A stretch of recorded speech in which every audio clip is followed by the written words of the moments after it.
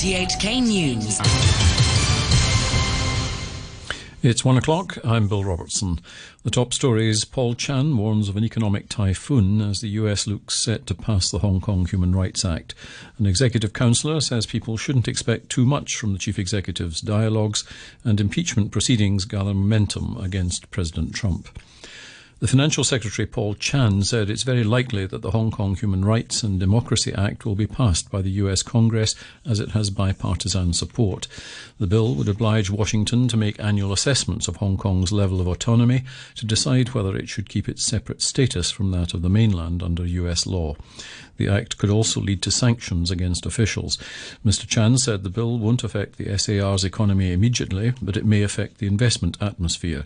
He also painted a grim picture of the local economy, saying an economic typhoon signal number 3 is now in force. It is highly likely that we would be registering a quarter-on-quarter negative growth again for the third quarter. If that is the case, then technically we will be in recession. We are monitoring the situation very closely and see what the government can do to support our SMEs and to sustain employment. Executive Councillor Ip Kwok Him says it's impractical to expect the Chief Executive, Carrie Lam, to agree to all the protesters' demands, saying that setting up an independent probe into allegations of police brutality would be a blow to the force. Mrs Lam held the first of her dialogues on Thursday with 130 people in Queen Elizabeth Stadium. Mr Ip said people shouldn't expect 1 or 2 conversations can end the current chaos, but that it's better to have a dialogue between the government and the people than not. He added that he supports implementing a law against protesters wearing masks, as it would deter violent demonstrators. But Democratic Party lawmaker James To questioned whether the dialogue was just a show. He said the authorities have banned a peaceful march planned for October 1st, National Day, showing their unwillingness to listen to non-violent protesters' voices. He also criticised the Chief Executive for failing to propose new measures to defuse tensions. He added that if an anti-mask law is implemented, then there will be greater opposition because it won't stop the violent protesters, while people's right to expression will be undermined. Many organizations, statutory organizations, will retaliate against those who has demonstrated against the government or any company who may have some deal with the Chinese investor, or you may even be a airline staff or a China state-owned corporation staff. I think you have every right, every worry to put on your mask for a peaceful demonstration, but the anti-mask law will take away your right. But this law has no effect on those so-called extreme violent protesters. Why? Because if they commit very violent offense, they have already attracted the risk of several years of immediate custodial imprisonment. China's foreign minister has told the United Nations General Assembly the trade dispute between Beijing and Washington could plunge the world into recession. In a blunt address, Wang Yi said erecting walls would not resolve global challenges, and blaming others for one's own problems didn't work. President Trump started imposing additional tariffs on Chinese imports 15 months ago, complaining of unfair trading practices. Democrats in the US House of Representatives have stepped up their impeachment inquiry into President Trump by ordering his Secretary of State, Mike Pompeo, to hand over documents relating to the administration's dealings with Ukraine. It's alleged Mr. Trump abused his powers by putting pressure on his Ukrainian counterpart to investigate the Democratic presidential frontrunner Joe Biden. The BBC's David Willis reports.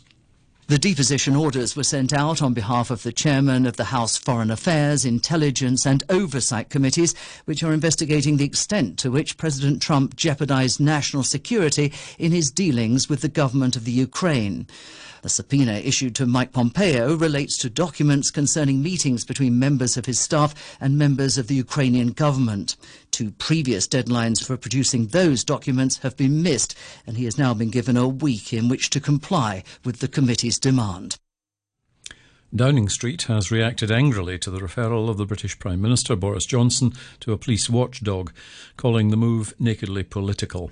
It's alleged that when Mr Johnson was Mayor of London, US businesswoman Jennifer Arcuri was allowed to go on overseas trade missions for which she'd previously been turned down, and she received over $14,000 in sponsorship money. Here's the BBC's David Sanford. The monitoring officer at the Greater London Authority has now decided to call in the IOPC, the police watchdog, to ask them to assess whether Boris Johnson, the Prime Minister, should be investigated for misconduct in public office. And the reason why the IOPC is relevant is because when he was Mayor of London, he was also in charge of London's Metropolitan Police, so it falls to them to give advice on that. Now, Boris Johnson has always denied these allegations, saying he's always acted with propriety, and has said that he's very proud of his time as London Mayor. You're listening to RTHK. The time is just after 1:05. 500,000 school children, university students and adults have marched through the Canadian city of Montreal in another climate strike inspired by the Swedish activist Greta Thunberg. Organisers said it was the largest gathering ever in Quebec province. Ms Thunberg addressed the crowd. When we are older, we will be able to look our children in the eyes and say that we did everything we could back then. That is our moral duty. And we will never stop doing that. We will never stop fighting for the living planet and for a safe future, for our future. Pakistan's Prime Minister Imran Khan has warned that blood will flow when India lifts its curfew in the disputed region of Kashmir.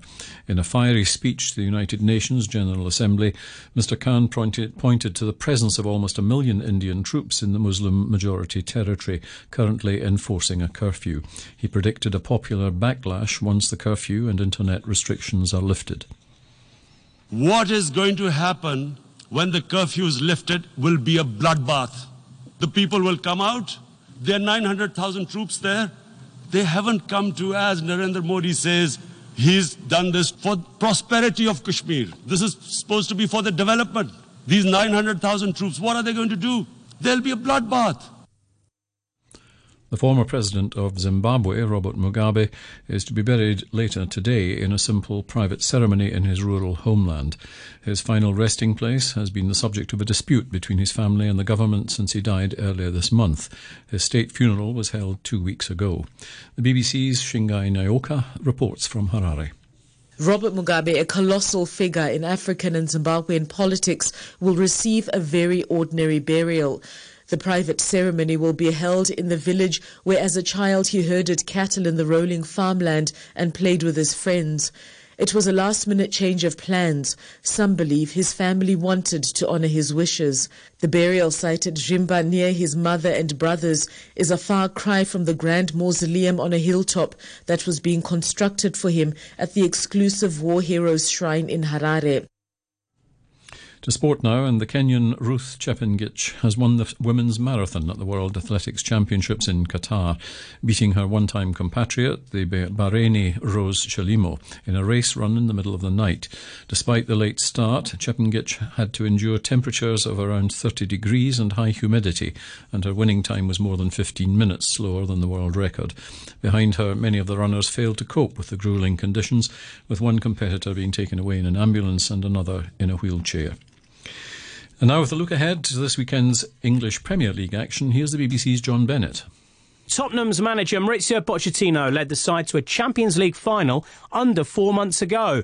But now he's facing serious concerns about results and team spirit going into a crucial match against his former club Southampton. They lost to Leicester City last Saturday and then suffered a shock defeat in the League Cup to Colchester, a team from the 4th tier of English football. After that stunning loss, Pochettino says he needs time to overcome the different agendas in the squad. Elsewhere, after beating Everton last weekend, Sheffield United play another Merseyside club, in form Liverpool, who have won 6 out of 6. Frank Lampard won his first home game since taking over as manager of Chelsea this week when they thrashed Grimsby in the Cup. Now he's hoping to break his Stamford Bridge duck in the Premier League against Brighton. Leicester City are looking to follow up their win over Tottenham when they welcome Newcastle United to the King Power Stadium. After scoring 8 against Watford, champions Manchester City take on underperforming Everton. And talking of Watford, they have a chance to move off the bottom of the table when they meet another struggler, second bottom Wolverhampton Wanderers. They're the only Premier League sides who are yet to win this season. That was the BBC's John Bennett. And to end the news, the top stories once again. Paul Chan warns of an economic typhoon as the US looks set to pass the Hong Kong Human Rights Act. An executive councillor says people shouldn't expect too much from the chief executive's dialogues, and impeachment proceedings gather momentum against President Trump. The news from RTHK.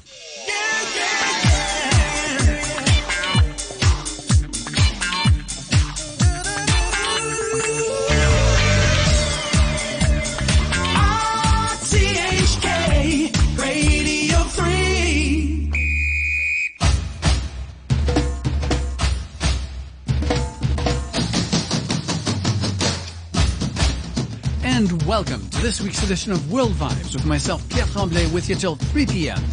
This week we have a mixed bag of a lot of things. We have a new selection of hot new hits from the four corners of the planet, and a sampling of new hits from recent EPs, LPs, and one-off collaborations.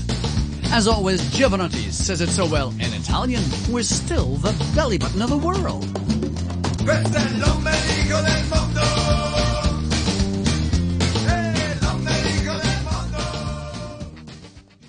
And we start off our sampling of hot new tracks with, quite simply, the very first single of her debut studio album from newcomer Aitana from Spain.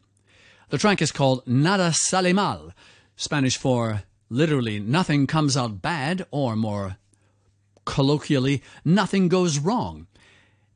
Her debut studio album is called Spoiler, and the track is on the charts now.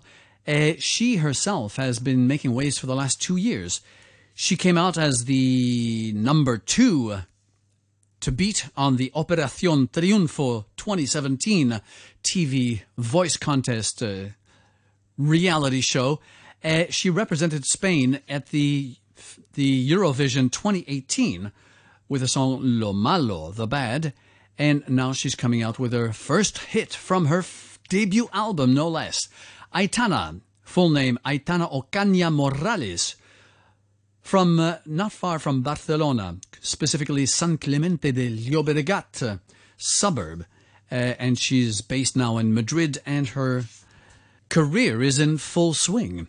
So let's have a listen to Nada Sale Mal, which incorporates the Spanish guitar with a tango flamenco vibe. Hoy te propongo que seas mío, pero no sé por cuánto tiempo. Yo la verdad no he decidido si es para siempre, para un momento. Sin saber qué va a pasar, un paso más hay que dar.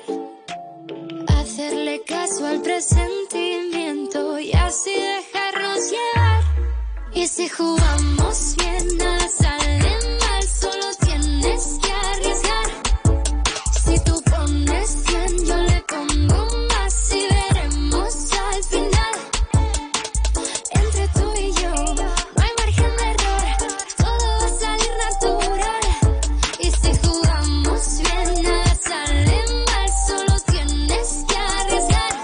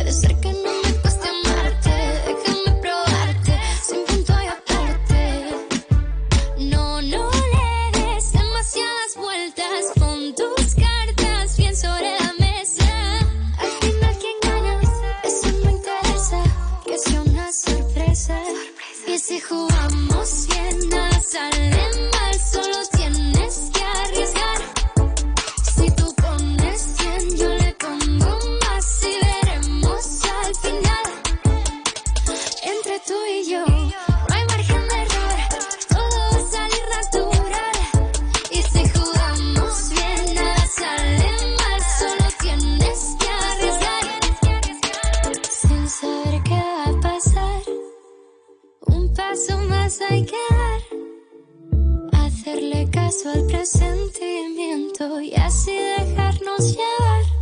Y si jugamos